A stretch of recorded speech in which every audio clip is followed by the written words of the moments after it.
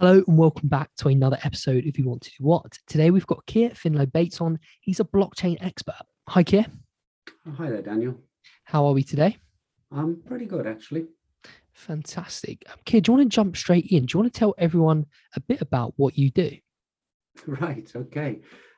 Well, to be honest, it's a bit of a mixed bag, but there is one theme that runs through it all, and that is blockchain. Since late 2015, that's what I've been working on full time. When I was laid off from a job that I'd worked in for nearly 15 years before that. So Wow. it was kind of an opportunity for a career change and think about what I actually wanted to do. And I'd been studying blockchain as a hobby for about 4 or 5 years before that. And given that break, I thought I've got to go for it full time. Yeah. So what was your career previous to then? Have you always been in the tech space? Yeah, pretty much. I mean, we're going back a bit now, pre the World Wide Web, in fact, but I sort of started off studying maths at university and did a PhD in maths and education and was a maths lecturer for a while. And then I decided that academia wasn't for me, and I moved into the software industry, initially as a tech writer and then as a test engineer. Okay. So and then your movement into blockchain, you said, you lost your job and you decided, I'm going to go into blockchain, but why specifically blockchain? Well, I as a hobby, when I'd been a permanent employee, that's a misnomer, isn't it? The word permanent there. Um, I'd been inventing stuff. A lot of tech companies have a sort of an award scheme to encourage, in fact, often you're contractually obliged to reveal things that you have invented to your employer so that they can claim and patent them, and then they give you a financial bonus. And I'd started doing that as a hobby, and therefore had been sort of branching out from the area that I was working in, which was satellite navigation at that time, into all sorts of stuff, especially cryptography, Mm. because it tied in neatly with my love for mathematics. And blockchain sort of arrived on the scene in the form of Bitcoin in late 2009, and someone gave me the Satoshi Nakamoto white paper, which is the thing Ah, that kicked it all off. And I read that in either late 2009 or early 2010 and started playing around with it and thinking what could be done with this. Now, of course, my employer, when I submitted inventions relating to blockchain, was completely bemused. They knew nothing about it. And I did get a couple of them accepted and even patented, but most of them were just, was kind of polite, thank you very much, and move on. mm. So once I was laid off, I had the opportunity to do that kind of stuff full time and for myself, not Wow. for an employer. So, for all of those that haven't seen your videos of walking in the woods and talking about blockchain, a nice, succinct, what actually is blockchain? Oh, that is such a difficult question to answer, I'm sure. because you can approach it from a technical point of view, and Hmm. then you get people saying stuff like, "Oh, it's an immutable time-stamped database with a consensus system to allow decentralized extension and verification of the blockchain." And when you hear something like that, most people go, "What?" It's like trying to describe a car by detailing all the parts under the hood, Mm. and how they interconnect. It doesn't help people. Um, and actually, that's not really its significance. It's the significance of blockchain is that it solves a human problem. And that is one about trust, about how can people trust transactions that they have with each other. And Hmm. so that then leads on to the concept of ownership. How can you ensure ownership of things in a digital space, in a trustworthy way, without relying on a central authority like a bank to keep a bank balance, or a government to keep a land registry, things like that. Hmm. So that's the kind of more hand wavy thing, which is the blockchain solves in the technical world the problem of ownership and transaction trustworthiness without needing to go to a centralized authority or a broker or a central party and effectively paying them a fee for doing that for you. Wow. So on the face of it, I mean, a massive leap forward for that kind of, decentralized finance and so many other applications. It actually kind of kicked it off, really. Mm. I mean, Nakamoto solved what is known as the double spend problem, which we don't have with cash. If you've got a £5 note, the universe very conveniently makes sure that it is a single entity, and you can either have it in your wallet or not. So that in the real world, when you pay the fish and chip shop a £5 for your Friday meal, and you hand the note over, it doesn't magically reappear in your wallet. The problem in the digital space is that digital entities can be copied. I get how do you ensure that I don't just give you a copy of a £5 note and another copy and another copy? And that's what Nakamoto solved, was this what's known as the double spend problem in a decentralized way. And what's the thing that most excites you about blockchain, Keir? We talked about decentralized finance, but what do you think the impact of blockchain could potentially be? The number one thing you're like, wow, this is incredibly exciting. I don't really think there's a number one at the moment. I mean, there are sort of things that take off and capture people's attention, and then we'll work on them and they take off or they don't, or sometimes they go dormant and then suddenly rise up and become something amazing. It's the thing with blockchain, it's such a general tool. It's like a database, right? A database has been around since the Apollo moonshot. Really it was only in the late 70s with relational databases, and Oracle was one of the first companies working in that they started to gain traction, and now they are just everywhere in the technology world. It's hard to think of any significant software application that doesn't somewhere in the background have a database running. But of course, for the average user of a system, they don't care. It works, and that's what matters for them. It may be something that keeps the engine running, but your average user is not going to care about the fact that there's a database behind it. And that's eventually going to be the case with blockchain too. They'll just be there in the background doing their job, and people will just know that, well, in fact, in a generation's time, most people won't really know what they are or think about them. They'll just know what the effects of them are. Yeah, very good point. So there's a lot of hype, or there was certainly a lot of hype around blockchain, maybe 2 or 3 years ago, and there still is hype now, but specifically around cryptocurrencies. I'd be really interested to get your sort of point of view on cryptocurrencies, because there's hundreds now, isn't there? Obviously, Bitcoin being the most well-known and most valuable at the moment. But what's your sort of take on these currencies? Yeah, it's very, very easy to launch a cryptocurrency thanks to the Ethereum blockchain and other what are known as EVM compatible blockchains, or smart contract blockchains. It really is just a matter of copy pasting some code and submitting it to the blockchain, and magically you have a token. And even say 5 years ago, when you didn't have these smart contract blockchains easily available, people were still taking, for example, the Bitcoin source code, because it's all open source, and giving the token a different name, changing some of the parameters, and releasing a copy of it. So in that sense, although blockchains stop the forging and copying of currency, you are able very simply to effectively clone another sort of nation of cryptocurrency, as it were, just give it a different name. And as a result, most of them are worthless. And this is where we hit a problem with speculation, which is that you never know which one is going to take off. I don't go and buy random altcoins, as they're called, because I have no way of assessing whether they're going to succeed or not. And historically, I've seen what I thought were very stupid things do incredibly well.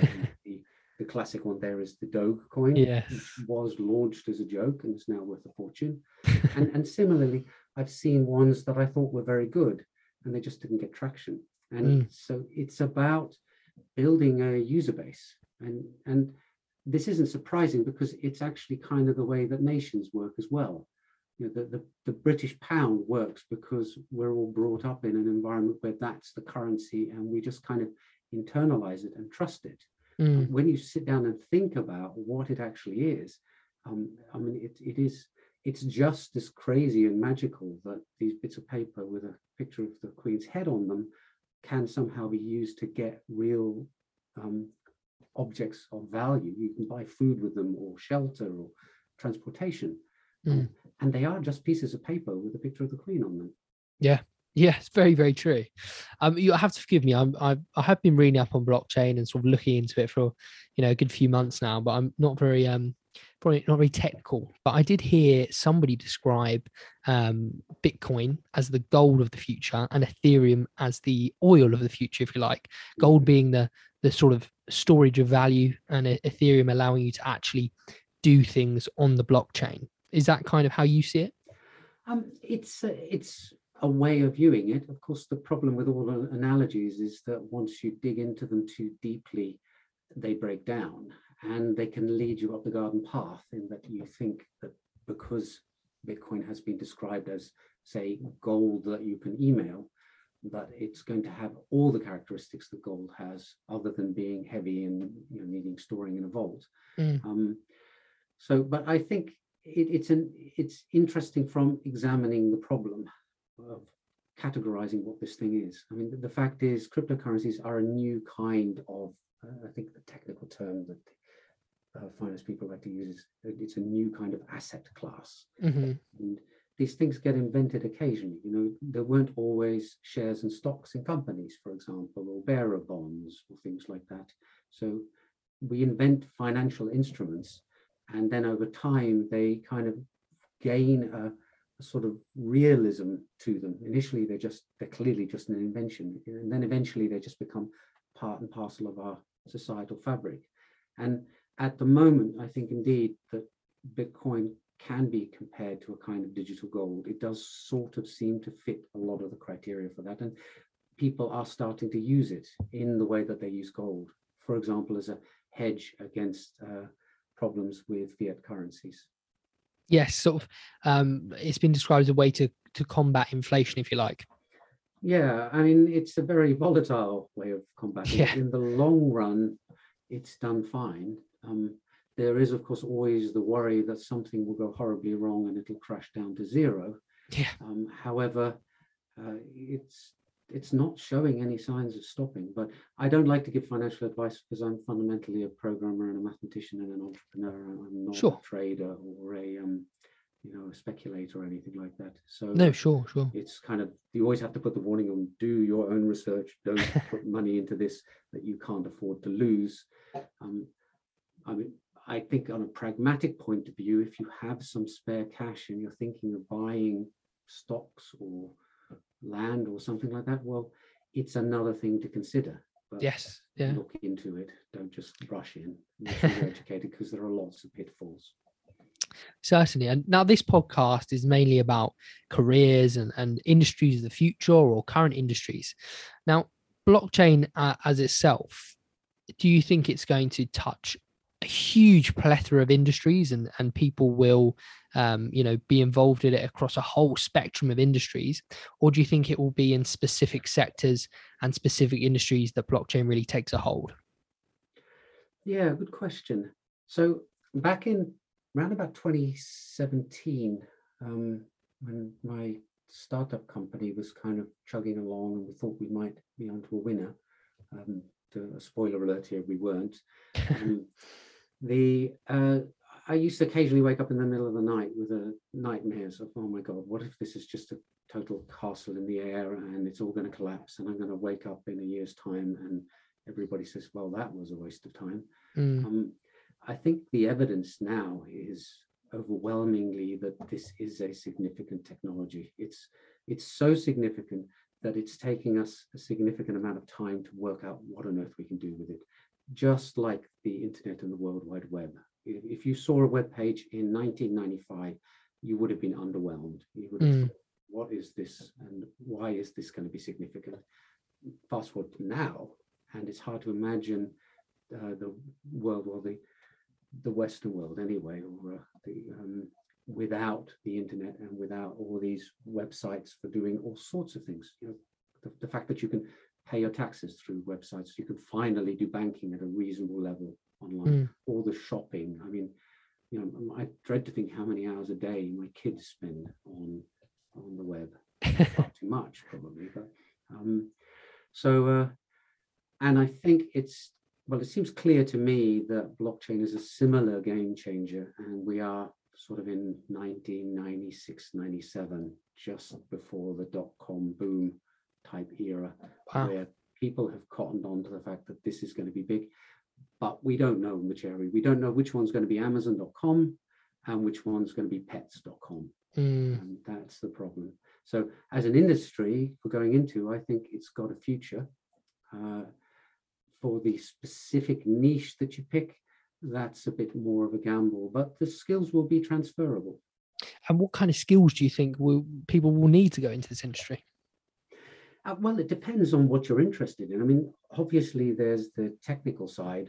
You know, learn some, if you've got a bit of coding knowledge, a bit of programming knowledge, and you want to become a software developer, then blockchain is one area that you can choose to specialize in, just like AI or data analysis, or God forbid, maintaining old Fortran systems. You know, there are areas you can choose. Cybersecurity is another one that I think really should be taking off sometime soon, hopefully.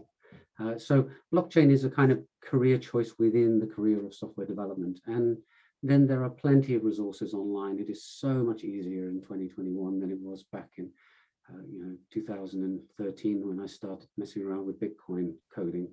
In that there are tutorials and videos and libraries that you can rely on. So from a coding point of view, lots of opportunities to learn and grow. But of course, there's the bigger space, which is actually, for example, business development, working out how and when blockchain cases are useful and valuable in a business context. Or when you look at blockchain and government, for example, we see some countries moving towards more open, transparent, accountable governance systems, where the citizens have more control over their personal data and the way they interact with the government. And in that respect, I think blockchain for those kinds of nations is going to be a significant engine for change. So there's a political angle to it too. So heaps of possibilities there. Plus, of course, academia. If you want to be a researcher and you want to work at a university, a blockchain offers wonderful opportunities to write as many papers as you like. Speaking of places to go and learn and go and start thinking about blockchain, you've got some great videos, walking in the woods, having a chat. How did that all come about? Well, it came from discovering what being a salesman is like, actually. That's the fundamental part of it. I mentioned briefly my company. It's now, the company's called Chainfrog, and initially we were going to release this amazing product that was going to bridge blockchain with conventional programming, databases, in fact. We never managed to sell a unit, even though by the end we had complete functioning software. And I think one of the problems was that we were too ahead of the curve. People were still exploring what blockchain might be all about. Maybe if we continued, it could have gone somewhere, but the timing wasn't right. And as part of being the CEO of that company, I realized that I had to learn how to sell. It's so important if you have a startup, if you're an entrepreneur, to build sales skills. And it's difficult because sales is awkward and embarrassing to most of us. You know, yeah. You have to behave like an 8-year-old boy who wants his dad to buy him a bicycle. You know, can I please have a bike? Can I please have a bike? You know, bargain. If I clean my room, can I have a bike? You know, it's that kind of dialogue that goes on. Admittedly, not in quite the same whiny voice. And so I did cold calling for 8 hours a day for a month and a half. Brutal. We had this database that my salespeople had put together, and I thought, one last push just to see if we can get somewhere. I will call them all up and talk to them. And I had a script, and I went and read books on psychology of selling and watched videos, and I wouldn't say that I became a fantastic salesman, but I think I became reasonably competent compared to what I was before, which was effectively an introverted engineer. But I also realized that this was just hell. And I mean, my heart goes out to people whose daily job is manning the phones on sales calls. I guess some people must love it, but I personally can't find any joy in it whatsoever. So I started thinking, how about going the other way around? And then now we're talking more about entrepreneurship and less about blockchain. So Yeah, no, it's good. It's good. Yeah. So I thought, what if instead of me calling people up and badgering them, I get them interested in me? And then they go, this guy is somebody who knows stuff about something that I need to know about. And I think it's called inbound marketing. Yes. So I tried to become a social media person. And the first step was to think of a format. And my approach was, let's explain blockchain in short, simple to understand videos with analogies without dumbing it down. So got to communicate that I understand what's actually going on underneath, and that I'm giving some insights to people who might have had to struggle for weeks or months to get them, and put out regular videos. And it's surprisingly addictive. You sort of, yeah, but I think they say this about everything. It's like running or going to the gym or stuff like that. People get hooked on it. And you do with this. If you make a video every day for 30 days, the first ones are terrible. And then as time goes on, you get better and you feel the improvement, and it starts to become a joyful process. Plus, it is immensely rewarding to get messages from people saying, I love what you're doing here. You help me. I'm so glad that you're doing this. So it's and it doesn't have to take up 40 hours a week. I've got it down to about an hour a week to make 3 videos and get them out. And in fact, the slow part is responding to people's comments. Yes. But it's either that or waste the time on Facebook, and kind of gone off them recently. So yeah, much better to be answering people's questions and thanking people for their support on LinkedIn than just scrolling through an endless wall of drivel. Definitely. I mean, I'll be honest here. I think inbound marketing is definitely the future. I think any company that thinks nowadays, especially calling someone up, especially millennials and the people of my generation, because they don't like to talk on the phone, and trying to sell them something is, honestly, you might as well not do it. Inbound marketing, and I think the marketing gurus out there call it, adding value first. So you're giving away a lot of your knowledge for free, but becoming an expert and a point of trust. I definitely think that's the future for not just what you're doing, but for a lot of businesses. And what does your business do now? So are you consulting within the area? Is that what your business does now? That's kind of what it works out now. I mean, there was the sort of sad day where we had a company retreat, and all employees went and discussed what we could do. And we'd lucked out in that we'd made one big chunk of money, and therefore we actually had runway for another year or so if we could sell. And it was really hard to decide, do we want to take that money and put it back on the table and continue playing, or do we want to pocket the profits and say, well, we didn't become a unicorn, not that we were probably ever going to, but we didn't make a huge loss either, and it was a really good learning experience, and we all settled ultimately on that. So my company is now an IP holding company. Okay. We have 13 US blockchain related patents. Wow. Granted, and I'm kind of, with the help of a patent broker, I've been looking to sell them. It's not been a great market for patent sales because the US is sort of in the attempt to clamp down on patent trolls. They've kind of thrown out the baby with the bathwater. Oh. That they've kind of expanded the definition of patent troll to anybody who has a patent but doesn't make a product using it. And that just means that inventors have been labeled patent trolls if they patent their inventions. So the US has effectively said, we don't consider inventing a career. Oh. I think the pendulum may be swinging back. And the other thing is patents, you get 20 years out of them. And you can go back and sue people who infringed earlier on. So I think they should increase in value, and it's actually worth sitting on them until they appreciate a bit more, because the going rate's not so good. So that's what the company's doing.